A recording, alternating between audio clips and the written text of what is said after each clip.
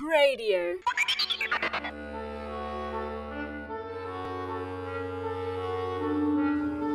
Foolish Wisdom with Bernard Tatunji.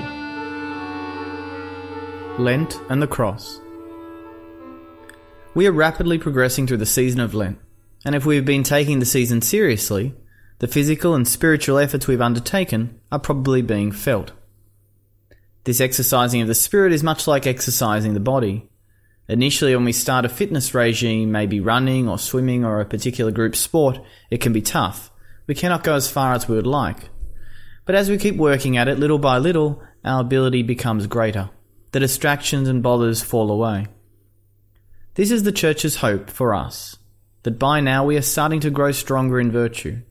But we must keep the cross before our eyes to remind us of why we are suffering and of whom we suffer with. Everything done in Lent has to be done for Christ and with Christ. One might live on bread and water for 40 days, but if that suffering is not united with Christ's suffering, then all that has been achieved is most probably significant weight loss. Each one of us is called during this Lent to wait on the Lord.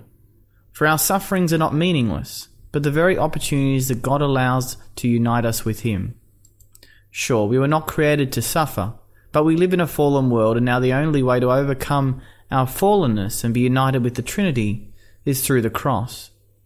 There is no other method, no pill, no book, no website, no self-help DVD, and not even another person.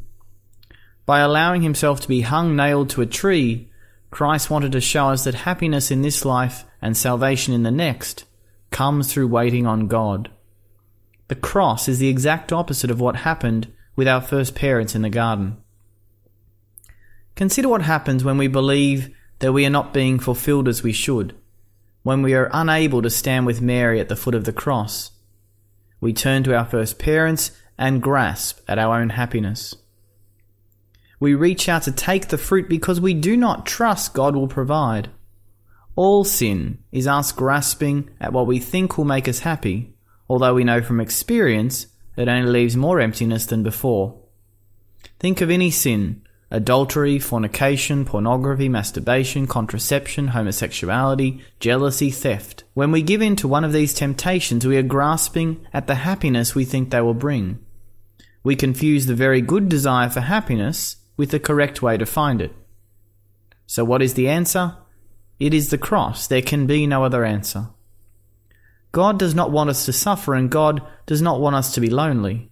It is from the cross we are reassured that from death comes life, from crucifixion comes resurrection, from the battle comes the crown. So as we continue to move through Holy Lent, it is the time to remind ourselves that we cannot solve every problem ourselves. God knows where our heart aches, and He is there with us. You might know the story of Job. He has a whole book dedicated to him in the Old Testament. When everything goes wrong in Job's life, when he loses his land and his cattle and his family, he sits down in the ashes, and from that place he worships God. From the very centre of his pain he is able to say, "The Lord gives and the Lord takes. Blessed be the name of the Lord." Can you do that?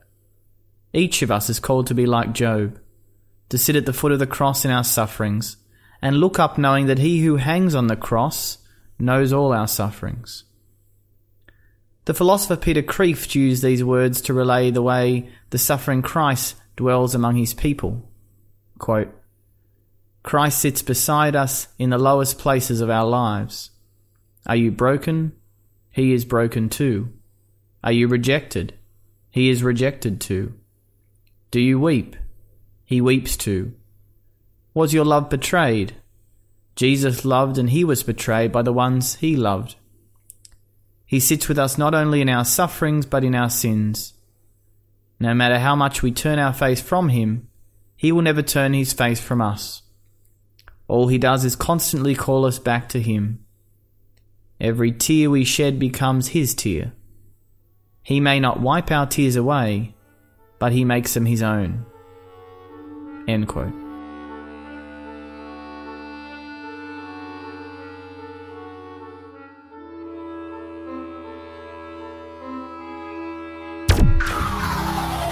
Radio.org.au